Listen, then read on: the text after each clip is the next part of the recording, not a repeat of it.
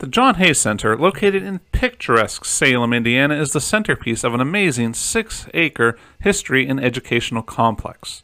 The John Hay Center painstakingly preserves a historical collection that began nearly 150 years ago.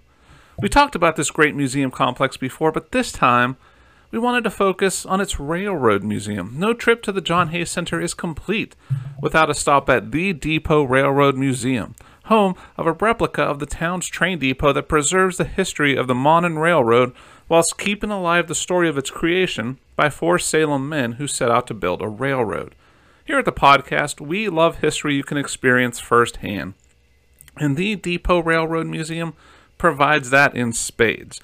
In the basement, you'll find an 800 square foot HO scale model train layout of the 3 prominent towns of the county of the 1950s. Also, get hands-on experience with an authentic, restored 1928 Monon caboose and imagine yourself as a brakeman or even a conductor. For those of you seeking a deeper historical dive, be sure to schedule an appointment to view the Monon Historical Society archives for yourself.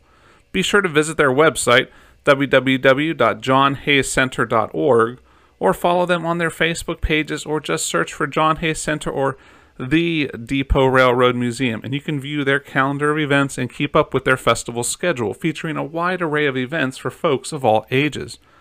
Thank you again to the John Hay Center and the Depot Railroad Museum for their support of the show and keeping history alive. They do a phenomenal job bringing history to life by providing incredible glimpses into the past. And it's an honor to get their name out there and share their story, and we definitely hope to see you there soon.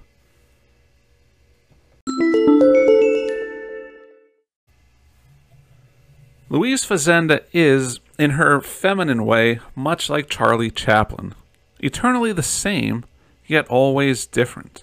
Like him, she stands in a class by herself. She has created a character which is hers, and hers alone, writes Marion Lake for Film Play Journal.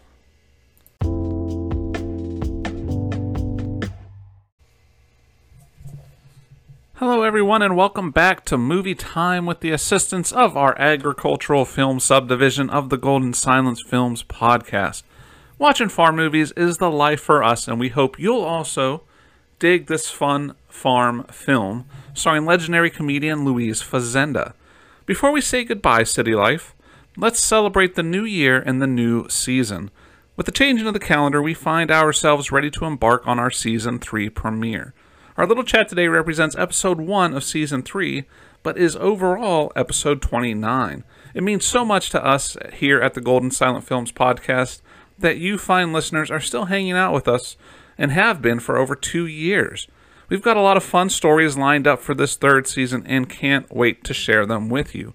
But in the meantime, let's give the usual Golden Silent Films podcast social media roundup. As usual, do follow the Golden Silence cast on Instagram for up-to-date info on this little show. And for everyone on Twitter, just follow at Golden Silence 1, that's at Golden Silence and the number 1, or just search Golden Silence cast and you will find us.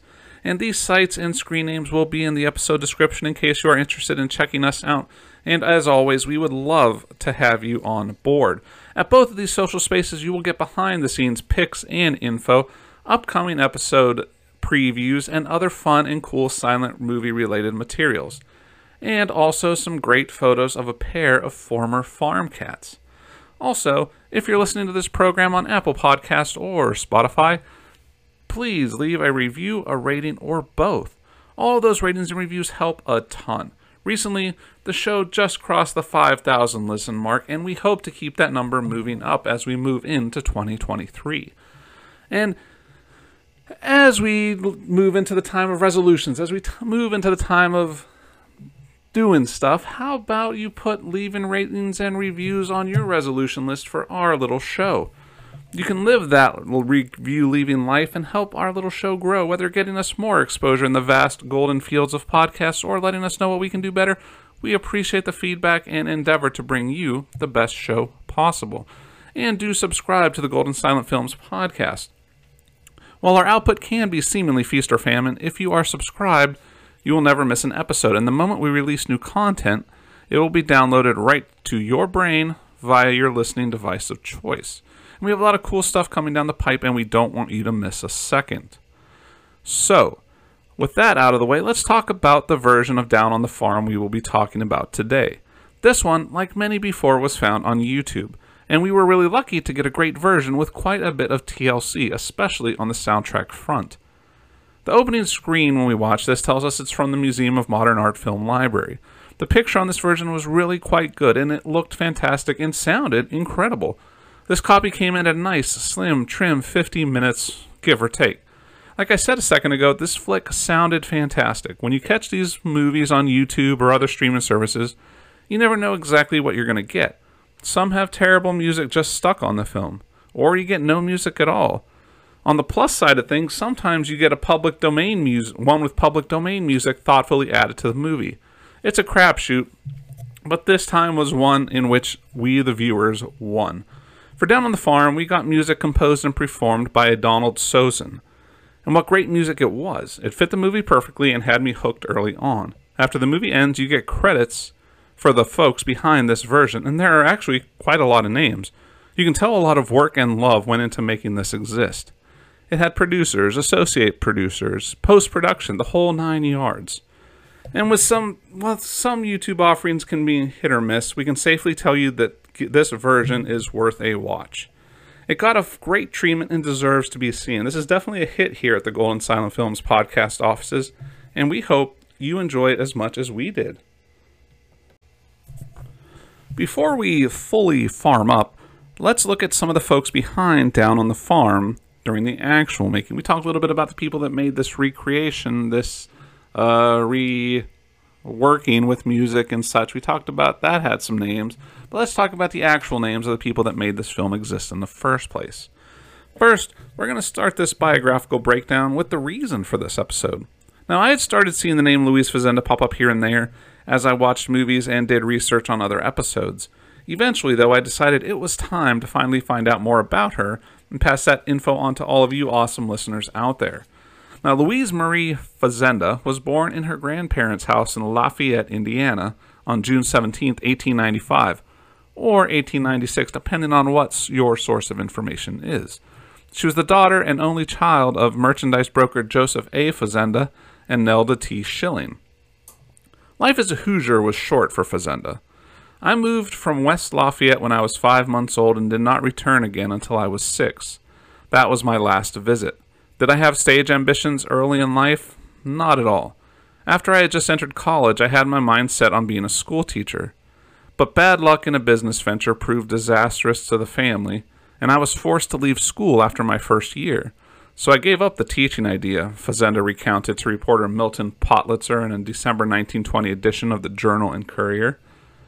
That move and relocation from Indiana would take the Fazenda family to California, where Daddy Fazenda opened up a grocery store. Louise's schooling would come at Los Angeles High School, and her spare time was spent at St. Mary's Convent, and she kept busy with a number of after-school jobs, one of which was delivering groceries for the family business via a horse-drawn wagon. Before trying motion pictures, she worked for a dentist, a candy store owner, even a tax collector. Eventually, though, in a search for a few extra bucks for the family, Louise took a shot at business. At show business, to be more specific. Louise explains, "We needed money, and a stock company at Long Beach, California was not far from home. I think I lasted 2 or 3 weeks." She goes on to tell a funny story about her film debut. Louise told the Journal and Courier, "Then a neighbor told me about a moving picture company. The first time I went out, they were making a 2-reeler. The romance of the Utah pioneers. Indians were chasing Mormons and things. I got there too late," she continued. "All the wigs were gone. I sat down and cried. An assistant director, they were much kinder in those days than now, came over and told me if I stayed in the background and kept the light off my blonde hair, I could play a blonde Indian. I made $2.50 that first day and $7.50 the first week. I played bits in these films and then went with Marion Leonard's company. The first week there, I made $28. After a brief stop at Universal, Fazenda would soon be in the employ of Max Sennett and his legendary studio. Fazenda recounts her start with Sennett thusly. "The first role I had there was playing the part of a mother to Max Swain. I tried to put on makeup and I didn't know a thing about it. I drew my hair back tightly, put on a pair of gray, shaggy eyebrows and got them on crooked, padded properly, and went out on that set scared to death. I must have been a fright, she continued. Sennett gave one look, said something, and then asked, "Who let that in?" Perhaps you think my heart didn't sink, and I was further disappointed because I did not get the part. But I was kept on, playing bits from time to time. Bits is the way one arrives. The length of bits increased until, well, I am where I am. My first real hit came at the Sennett studio, and I was given it because I could shoot a gun without shutting my eyes or turning my head. Some of the bits there were with his bathing girls. Fazenda would always be self-conscious at this point in her career, especially being surrounded by those famous Sennett bathing beauties. She once said, "I was very sensitive at the time, and whenever they referred to me in story conferences or on set as the homely girl, I felt terribly hurt. My, how I envied the bathing beauties." So, her first role came in 1913, but it was her time with Sennett that made her a star. Sennett could help incorporate Fazenda's gift for slapstick comedy into the super popular Keystone Cop shorts. Between the years 1915 and 1917, she rose quickly up the ladder, playing many working-class roles like maids, cooks, flower girls, nurses, even a fortune teller. These experiences during this era of her career would bring the creation and cultivation of her famous on-screen persona. Her on-screen persona was often seen in her distinctive style of dress, a plaid or calico dress, old high-top shoes, and 2 pigtails wound into knots high on her head with a spit curl over her forehead. She is a little baffling, this Louise, that she in her gingham aprons, her absurd front curl and pigtails bunched over her ears, her cotton stockings and tattered shoes, her role of ugly duckling, not only existed through the mad craze for bathing beauties, but actually thrived on it was proof enough to us that she had the divine spark somewhere within her, writes Marion Lake in her article, A Few Phases of Fazenda for Film Play Journal. Even though she became known for her iconic look and character, she wasn't opposed to sprucing things up a bit. In fact, she would quite enjoy it. And speaking with Milton Potlitzer, she would talk about an upcoming role that was quite different from her usual fare. "For the first time in my life, I'm getting excited about nice clothes," she said. "You ought to see my new dinner dress. Heretofore, I had to look just as homely as I am. In thinking of the camera, the worse my facial angle, the better. But in my latest picture, I had to worry about getting the best possible facial angle to look, well, like a gold digger ought to look, to be successful and at that same time to preserve the comic character." As with many Keystone actors, Fazenda's star soon grew larger than Sennett was willing to pay for, and she left the studio in early 1920s for better roles and more money. She took a break from making motion pictures in 1921 and 1922 in order to give a shot to vaudeville. She married Hal B. Wallace, then a publicist and ex-newspaperman, in 1927. This was her second marriage, though the first that many folks never knew about. She accepted Wallace's proposal of marriage in a speech before the National Press Club in Washington. Closing her talk to the club members and a radio audience, she said, "I appreciate you newspapermen. In fact, I have such an appreciation of newspapermen that I think I'll marry one when I get back to California." Press clubbers laughed, unaware that she was actually serious. Her transition into talking pictures led to more serious roles. By the advent of sound pictures, Fazenda was a highly paid actress, making movies for nearly all the big studios. Fazenda continued through the 1930s, appearing mostly in musicals and comedies. Her skill was in performing character roles. She played such diverse parts as a fussy old maid and even a blacksmith. Now, during the darkest 4 years of the World War II, though, the Wallaces roomed and boarded 2 British children. It was awful to give them back, Fazenda said, but of course they had their own families. Now, we're going to talk a little bit more later in the episode about her philanthropic affairs, but that's just a little taste of how giving and caring Louise Fazenda was. But we're not going to leave this biography without some more down-to-earth tidbits about the private Louise Fazenda. Marion Lake gets us to this deeper look at the famous funny woman and shows that celebrities are just like us. Lake writes, "We continued to prod Louise with gentle questions and discovered that she is crazy about fried scallops and Russian novels, and holy roller meetings and canned clams, that she boasts of a bracelet of elephant hair that an admiring fan has sent her from Belgium, and that she likes men pretty well." Her last film appearance came in The Old Maid, a Bette Davis picture released in 1939. As of 1949, Fazenda, her husband, and their son Brent lived on 30 acres in the San Fernando Valley, 10 miles from Hollywood. A high brick wall surrounded the home, and visitors used a telephone at the gate to call for admittance. Inside, the article said, are such movie musts as a swimming pool and elaborate landscaping, but the hostess is as friendly as any Hoosier farm wife and proud of her home. So, now we're going to hit the pause button on our Fazenda facts and turn our attention to this film's antagonist, James Finlayson. The future actor was born in Larbert, Scotland on August 27, 1887. This early portion of his life in Scotland would see him get his start in show business on the stages of Edinburgh in 1910. With both parents dead, he would emigrate to the United States in 1911 at the age of 24. He would make this trip with his brother Robert. May of 1912 saw Finlayson take to the stages of New York City. Soon, he was making a name for himself under the bright lights of Broadway. By now, though, the power of the cinema was taking hold, and Finlayson saw the opportunities available to him. Finlayson arrived in Los Angeles in 1916 and worked at Thomas Ince Studios before finding work for Max Sennett. He appeared in a bunch of Sennett-produced comedies, even making an appearance as a Keystone Cop. Here, he worked alongside Stan Laurel and Oliver Hardy and developed his own persona with a trademark mustache and the catchphrase, "Dough," many, many years before Homer Simpson would lay claim to it. Finlayson would leave Sennett without really hitting the heights he thought he was capable of. In need of a change of scenery and perspective, Finlayson was hired almost immediately by Sennett's rival, Hal Roach. All told, Finlayson played roles in over 30 Laurel and Hardy films, usually as a villain or an antagonist, serving over a long period of time in such films as 1929's Big Business and Way Out West in 1937.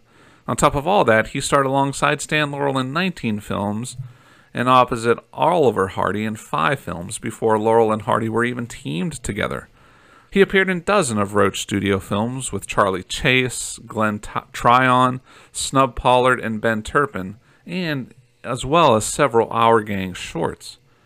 Finlayson later played uncredited bit parts in films such as Foreign Correspondent in 1940, 1942's To Be or Not to Be, and 1951's The Royal Wedding.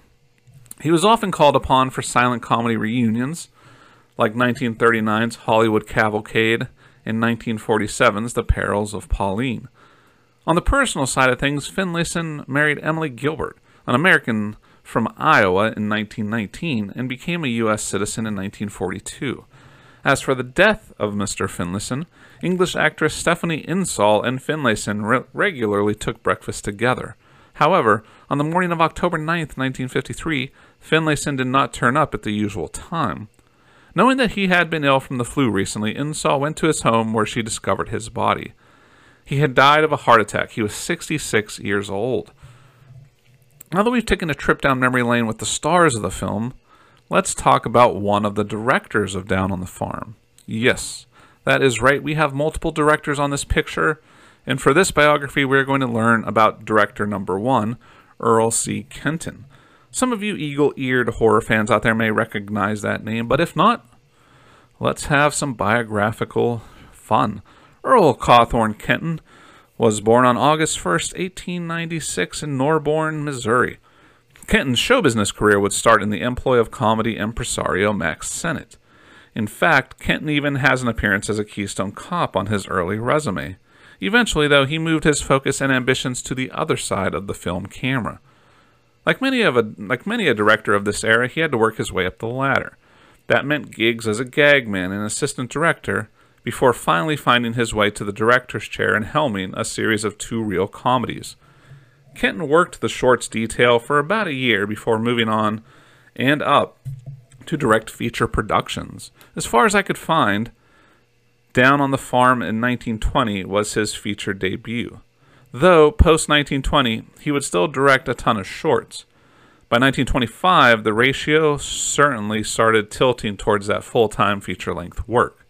Though his early career was focused on comedy, It was his forays into the horror world that produced some cinematic classics.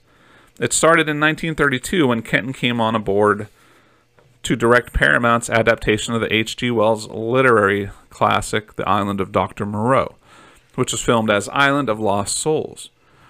This film counted the likes of Charles Laughton, Richard Arlen, and Bela Lugosi amongst its cast.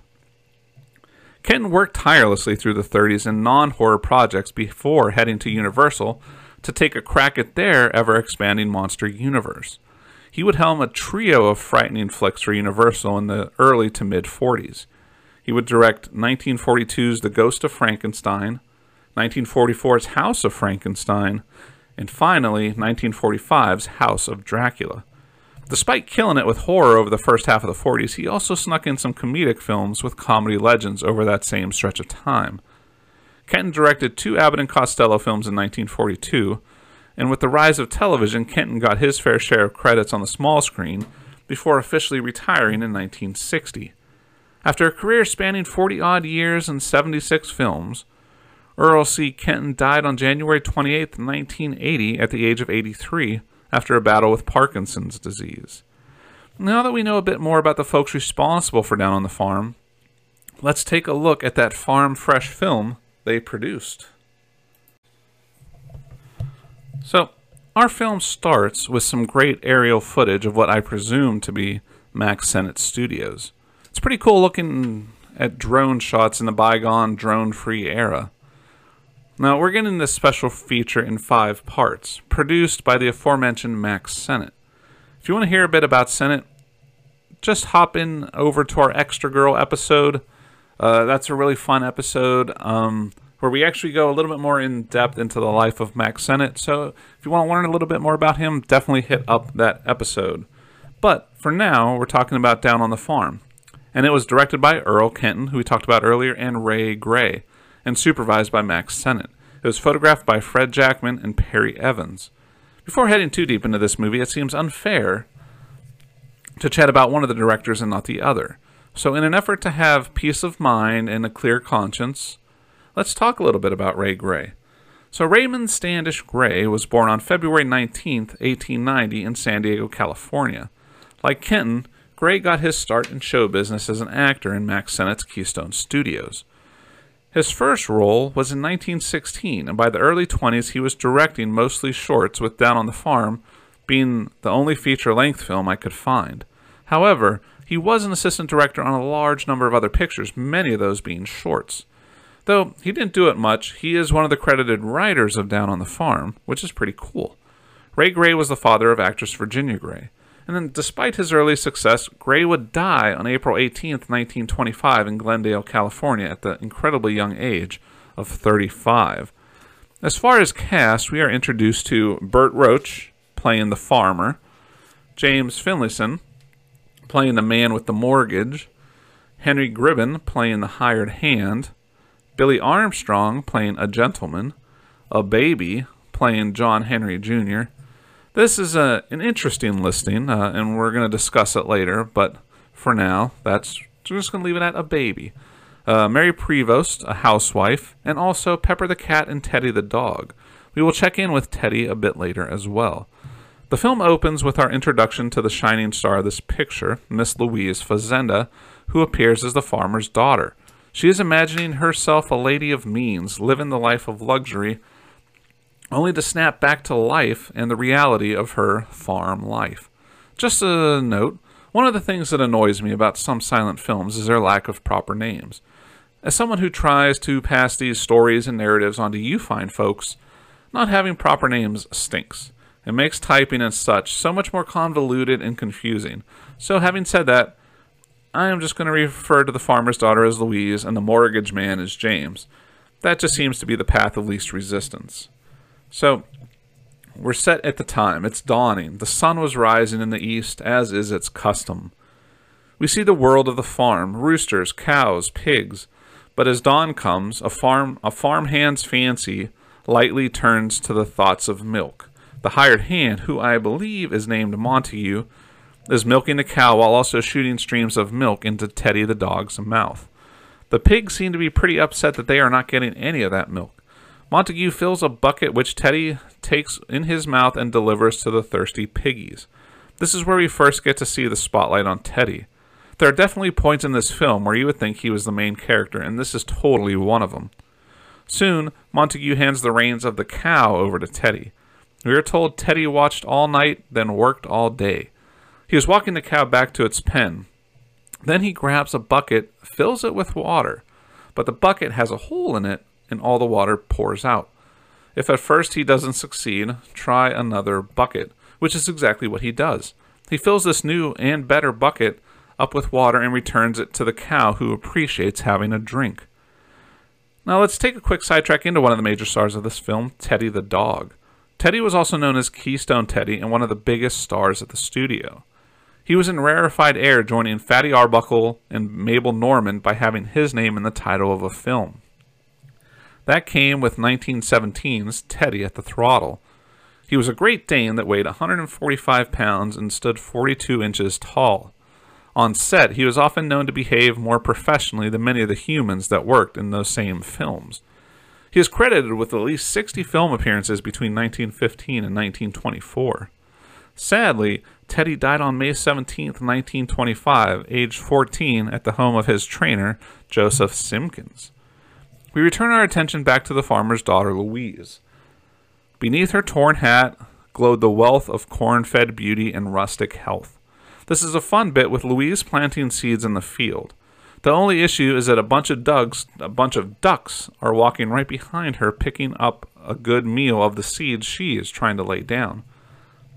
She has a back and forth with these hungry ducks, which leads to her being thrown into a running of the bulls situation, but with hundreds of ducks. And in numbers there is strength, the ducks prove to us.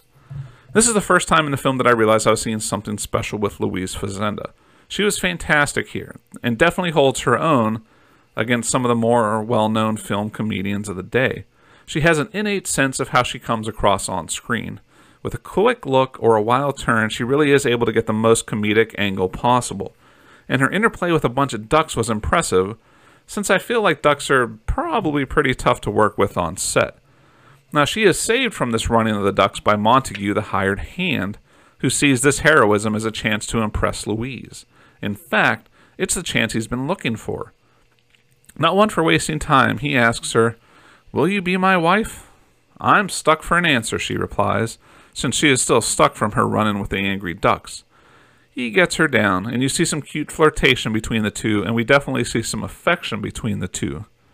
Her father, Farmer Roach, sees this canoodling and flirting from a distance, and let me tell you, he is not impressed. They run off and try to hide from her father, only for them to fall in a small creek or river or body of water. He stays underwater as Farmer Roach pulls his drenched daughter out of the drink. "Where is that loafer?" he asks her. Farmer Roach sees Montague and chucks a rock at him, blasting him in the head, and his unconscious body floats away. And we laugh as a man dies before our very eyes. I'm just kidding. The hired hand will be back shortly for more shenanigans. Next, we meet the village landlord, a.k.a. the mortgage guy, a.k.a. James, played by James Finlayson. Here he is coming up to this house to collect rent money that he is due. The housewife he is collecting from tells him, "My husband has it, but he's away." Apparently, she used that excuse last month as well. In an effort to maximize his role in this power dynamic, James the mortgage man gets all skeezy. He sees a cute lady in need of assistance and figures it's the perfect time to take advantage of her.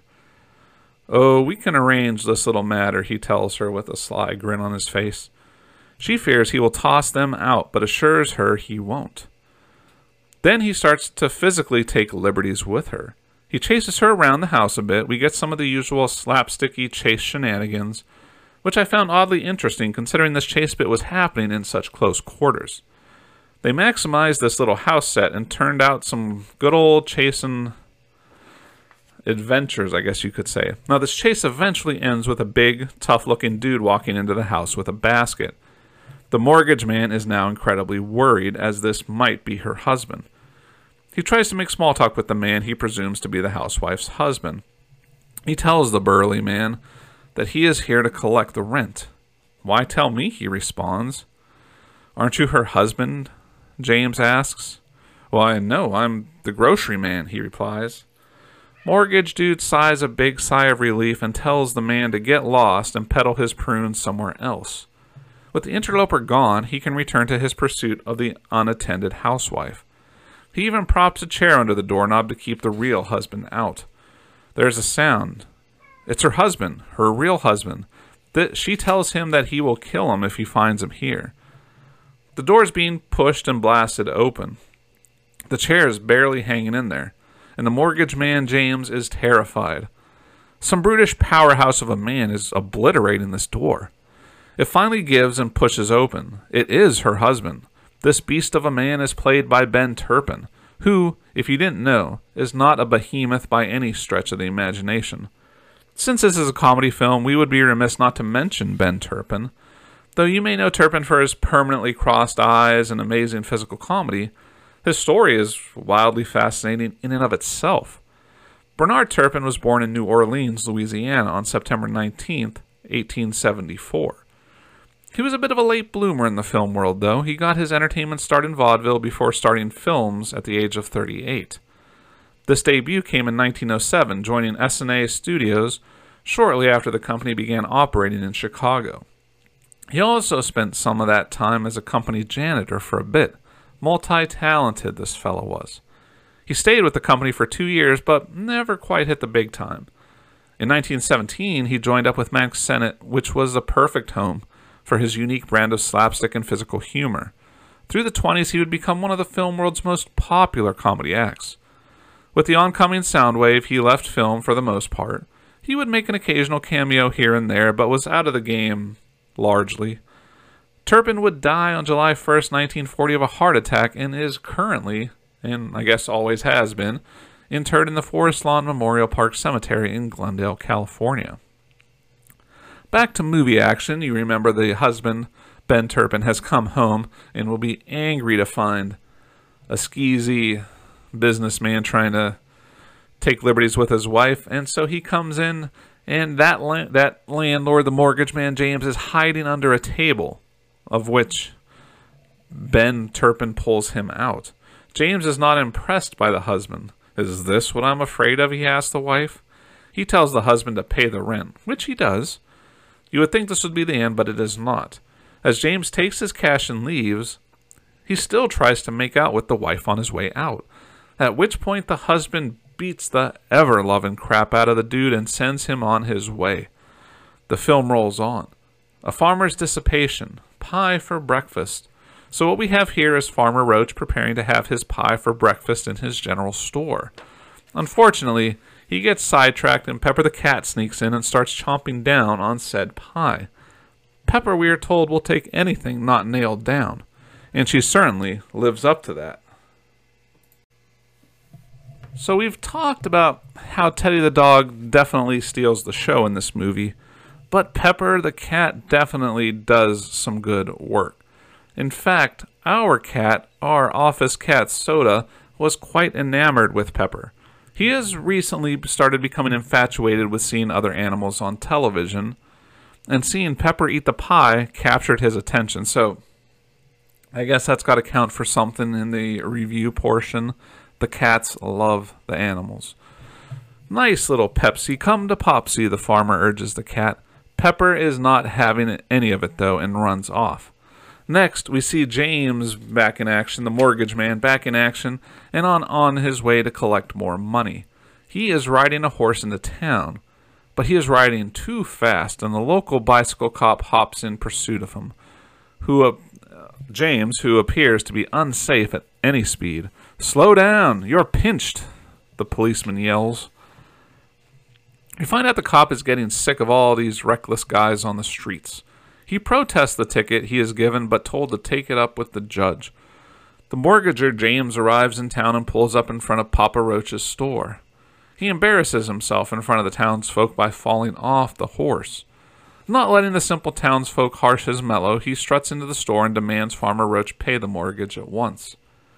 Farmer Roach hems and haws, and his daughter, Louise, walks in.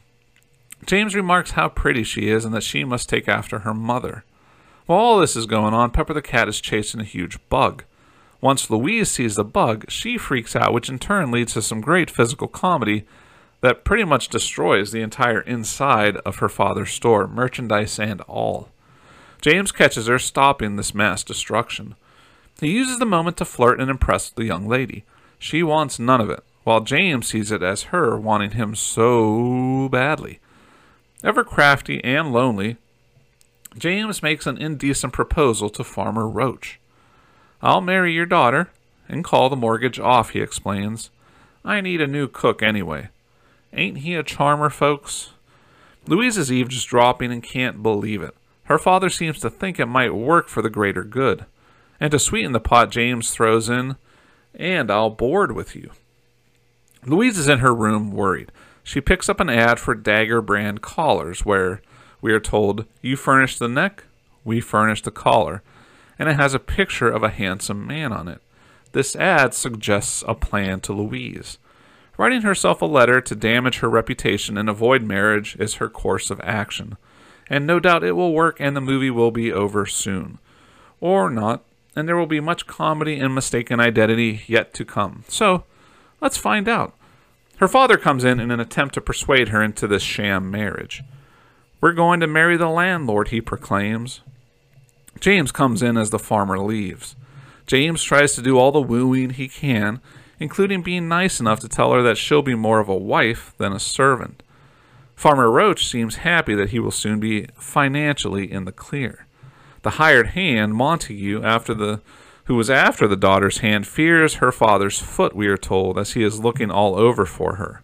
He makes his way into the store and asks his boss and her father if he can have the next day off to marry his daughter.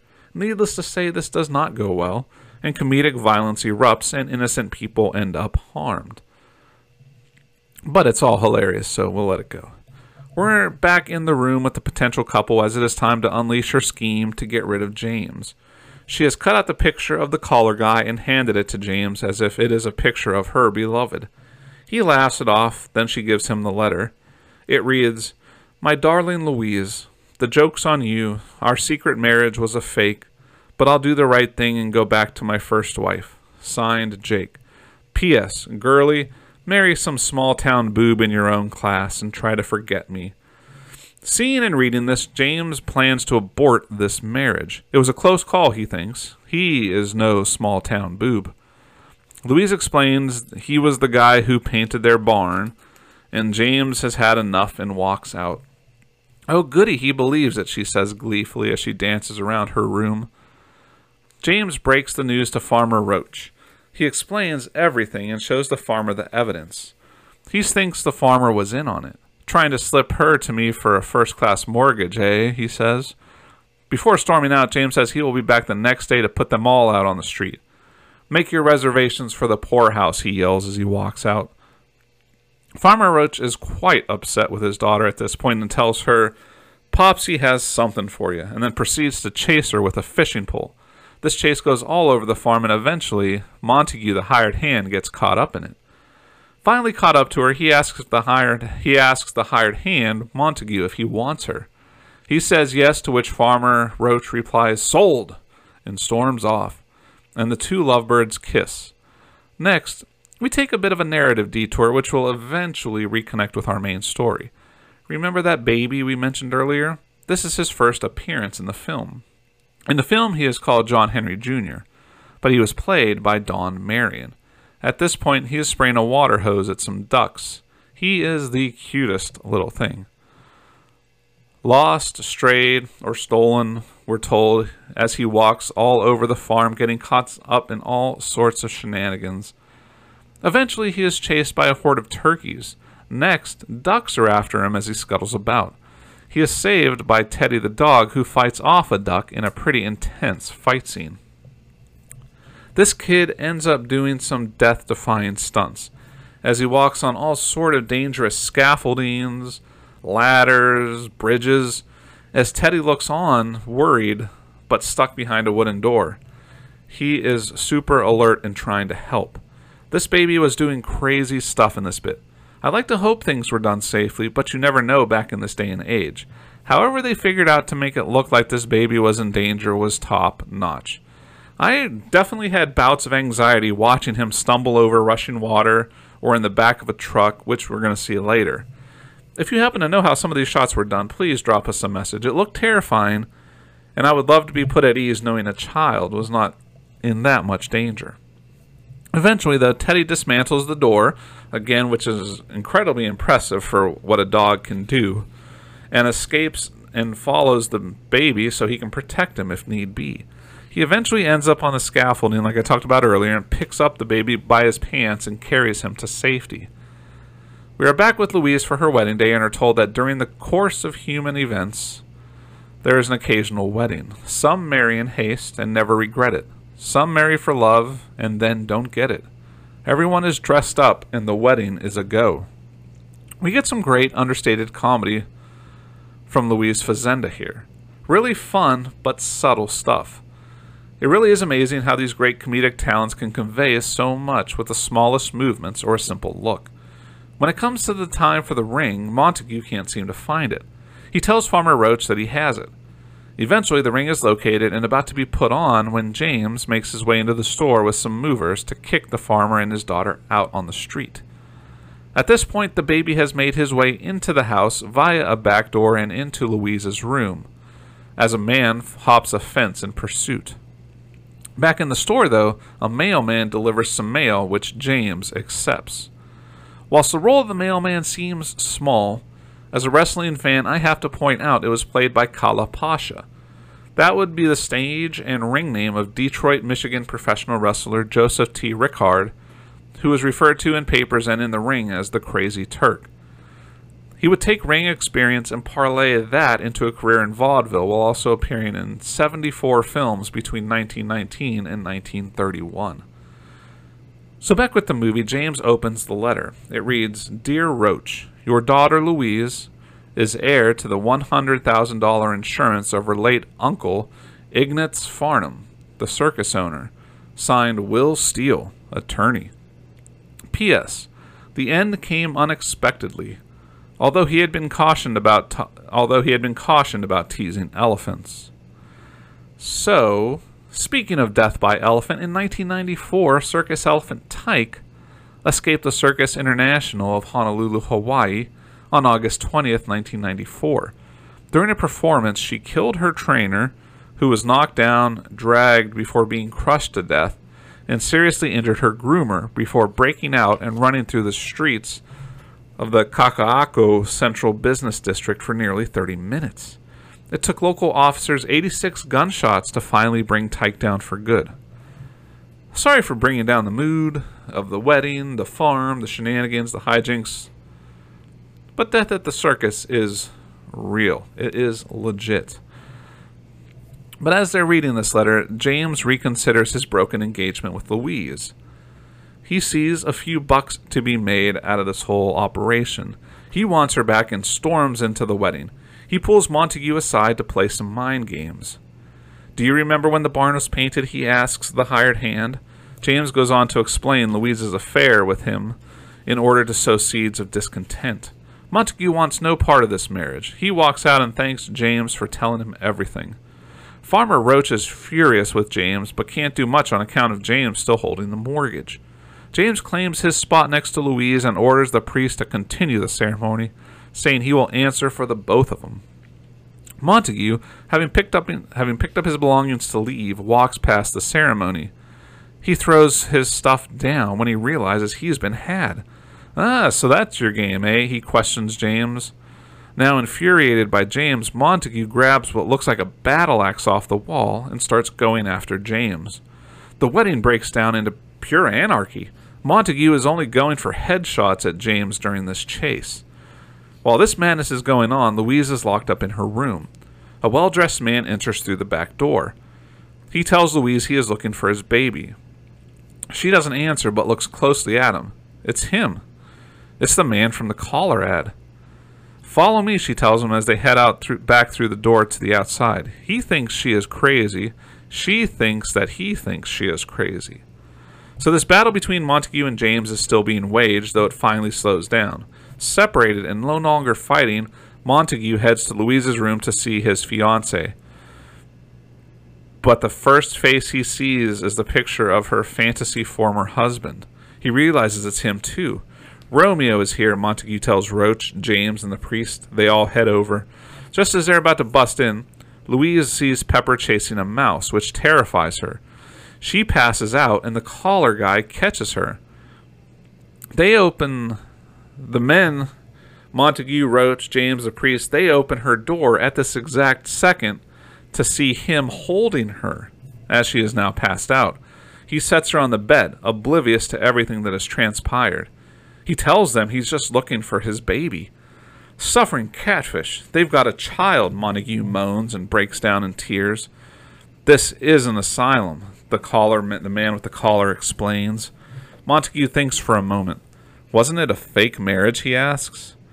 Now all the men are furious with the collar guy for putting Louise through a sham marriage. They are all about to fight him as he calls them idiots and walks out. They block him from leaving and question him about the letter and the painting business. He distracts them and runs off with them in pursuit. As all the men are getting fired up and getting ready to fight and getting aggressive and strange people coming in and babies, the whole story is getting crazy, we turn our attention back to Louise, who decided this is probably a good time to leave. She runs out and starts up a car and drives off just seconds after the baby had crawled into a box on the back of the car. Her father sees this as Louise speeds off. The collar guy / father grabs a motorbike and takes off right behind her in pursuit to get his baby back. The rest of the guys pile into another car to chase the collar guy who is chasing his baby, who is in a box in the back of the car Louise is driving. The stuff they had this baby was doing nuts. Like we mentioned earlier, he was walking over a ramshackle bridge with crazy rushing water under it. And here he was doing crazy, I guess you could say Fast and the Furious style stunts on the back of a truck as he switched boxes during the big chase. And while we're on the topic of Fast and the Furious, there was absolutely some wild stuff going on during this motorbike car chase. Crazy stuff that needs to be seen that I really can't do justice here just chatting with you. During the chase, the baby switched boxes he was in. The original box he was hiding in flew off the back of the car before Louise eventually drives the car into a bale of hay. She and the collar guy ran to the fallen box. But it's empty, because they didn't know the baby had switched. Still in the back of the car, the baby emerges from his new box. He is laughing and laughing, demanding more ride, more ride. The two run over to the giddy baby. The others eventually catch up. They demand Louise marry collar guy now and make her an honest woman. Before things go any further, Louise confesses, it's all a lie. I did it to get rid of that boob. Who she is talking about is James, the mortgage man. With everything breaking down, an exasperated Farmer Roach pleads, will somebody please marry her? Montague happily steps up, but being the wet blanket he is, James, the mortgage man, says he still holds the mortgage. As James steps over to Louise, a paper falls out of his pocket. It is the letter that says Louise is inheriting $100,000 from her departed uncle. Just a quick FYI, that $100,000 in 1920 is the equivalent of almost $1.5 million today. It's been a while since we've done a good conversion on the show, so I could not pass that up. So it turns out James was scum and gets a solid yet comical whooping from Montague and Farmer Roach that ends with the mortgage man getting beaten into the ground, literally. It's a Sunday morning, 6 years later. The church bell is ringing as Louise and Montague lead their big family to church. And when I say big, I mean it. By my math, they had a set of twins every year of their marriage. There were 6 sets of 2 in descending ages walking behind the couple to the Lord's house. Well, it was all twins except the triplets bringing up the rear in a wagon pulled by Teddy and Grandfather Roach. And that is how this Mack Sennett special production comes to a close. Down on the Farm, it was released technically in 1919. It appeared at the Yost Theater in Santa Ana, California on December 28th through the 30th. Nationally, it was released 3 months later with it debuting at the Strand Theater in Fort Wayne, Indiana on April 4th, 1920. I really enjoyed this flick. Going in, I was expecting more farm tomfoolery, but it really ended up being a weird rom-com, which was a fun surprise. Louise Fazenda was a revelation. She was fantastic, and you could tell this was her film from the get-go. She killed it. She had the skills that elevated the art of physical comedy. She really did show little acting touches and flourishes that made her performance more than just usual slapstick. Marion Lake, who we mentioned earlier, also thought her performance was great. She brings up the fact that the money of the filmgoer was important, and Fazenda knew it. Lake would write, "She understands the countless number of us who must buy our enjoyment with nickels and dimes." I think the best final thing I can say about this movie is that it was fun. It was nothing earth-shattering or mind-blowing, but it was fun. And after that 50-minute runtime, I had a smile on my face. And when you watch a movie, that's about all you can ask for, is to have fun and leave with a smile on your face. I also have to shout out the various animals that were involved in this film. Teddy was amazing. He did stuff that I've never seen a movie dog do, and he really did seem to act like a human who didn't know he was a dog. I wasn't the only one super impressed by those animals. In fact, famous movie paper Variety felt the same. Variety chimed in on the April 21st, 1920, with their review of the farm film. The article reads, "Animals shine in Sennett photoplay. Max Sennett's big 5-reel comedy photoplay down on the farm is at the kinema here. The comedy is abundant throughout, with Louise Fazenda the dominant player. The entire cast is good, but is outshone by the animal actors, especially the dog Teddy, with an intelligence almost human. Portions of the story are very dramatic, especially a scene with a child carried over a waterfall rescued by the dog. Sennett has overlooked nothing in the 5 reels of entertainment. It includes suspense, thrills, laughs, etc. The promotional newspaper article for the 1920 premiere of Sennett's Down on the Farm refers to Finlayson as a legitimate and screen player of international celebrity, and of his performance says the villain in the case, a sort of cross between a Turkish Don Juan and a loan shark, is played with rare power and comic results of seriousness by James Finlayson. Prints exist of this film at the Library of Congress Film Archive and in the Museum of Modern Art Film Archive, which we mentioned at the top of the show." So, as we lay this episode to rest, it is time to find out where your favorite silent stars are laid to rest. This is the segment where we join our favorite cinematic comedians on the other side of the cemetery gates. The history, the art, the celebrity spectacle converge, and where are they now? Your guide to paying your respects to the funny folk that have entertained us so much. Now, Fazenda's last screen appearance came in 1939. She spent the remainder of her years enjoying life as an art collector until her death of cerebral hemorrhage. Now, she died of that cerebral hemorrhage in Beverly Hills, California on April 17, 1962. She was interred at the Inglewood Park Cemetery in Inglewood, California. At her funeral, many stories were told of Fazenda's volunteer work, such as caring for children at UCLA Medical Center and taking in those 2 children during World War II.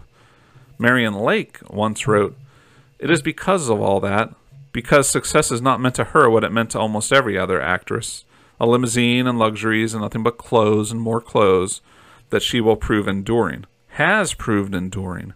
She is, above all things, human. She reaches down to those of us, and we are the great majority, who must find our enjoyment in just those things that she enjoys herself, things that are not necessarily expensive because they are amusing." In the April 21st, 1962 edition of the LA Times, it took the death of Louise Fazenda to gain a new perspective on the comedian. All her life, she had kept many of her philanthropic activities out of the spotlight. She helped others with no intention of getting her name in the paper or her name in the news. She helped people that needed it, and now, with no way to hide it, the world could see what she had done. The LA Times wrote, "In 1954, friends said, she read in the Times of a 5-year-old girl hospitalized after the death of her mother in the same auto accident. Miss Fazenda read of it and paid all the expenses." The LA Times continues, "A law student decided he'd have to drop out of school because his wife was expecting a baby. Instead, Miss Fazenda took up the bills. The actress would even go to the UCLA Medical Center where she would feed the young children, sing to them, and even rock them to sleep. A friend of Fazenda's recounted, "About a year ago, there was a little boy who wouldn't eat. The doctors were really worried about him, but Louise would run back and forth to her home, trying out different dishes, different flavors, and then coax him. He recovered."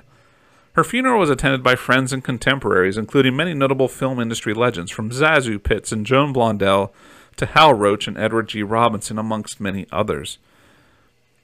In the summer of '58, the career of Louise Fazenda was celebrated on the walkways of Hollywood. On August 15, 1958, Fazenda received a star on the world-famous Hollywood Walk of Fame. If you want to pay your respects and say a little thank you, you need go no further than 6801 Hollywood Boulevard. And before we leave the topic of philanthropy behind, the UCLA Medical Auxiliary created a memorial fund in her honor on account of her amazing abundance of volunteer work. As this episode winds down, we leave the fresh air for Times Square. We want to thank you for sharing this folksy and down-home adventure with us. It's always really amazing to happen on a film star who definitely doesn't get the modern-day press and respect they deserve. Louise Fazenda is fascinating on so many different levels, and I hope this episode of the Golden Silent Films podcast lights that beacon that brings a little more attention to this incredibly talented movie star. Did you enjoy your stay on the farm? What are some of your favorite Louise Fazenda pictures? Who are some of your favorite silent era funny people? Let us know all of that and more at the various social media hangouts of the Golden Silent Films podcast. On that note, if you have forgotten, we are on Instagram and Twitter. Let us know what you think about this episode. What movies, past or present, farm or no farm, do you want us to dive into next? Our world of silence is constantly expanding, and we need your input to plan out our future views as we head into an exciting third season. You can do all of that at Golden Silence Cast on Instagram and at Golden Silence 1 on Twitter. And again, if you listen to the show on Apple Podcasts, Spotify, or any other podcast outlet that allows it, subscribe to us, rate us, review us. It helps us like crazy here, and we love hearing your thoughts. We super appreciate all of your awesome support. And seeing how much all of you folks out there are listening only makes us want to make bigger and better episodes for all of you. And all that being said, thank you to all of you fine listeners for all of your fine listening. And we are excited to bring you an awesome third season. And we've got a lot of cool stuff in the pipeline, so definitely come back. And don't forget, the silents are golden and the talkies, they're just a fad.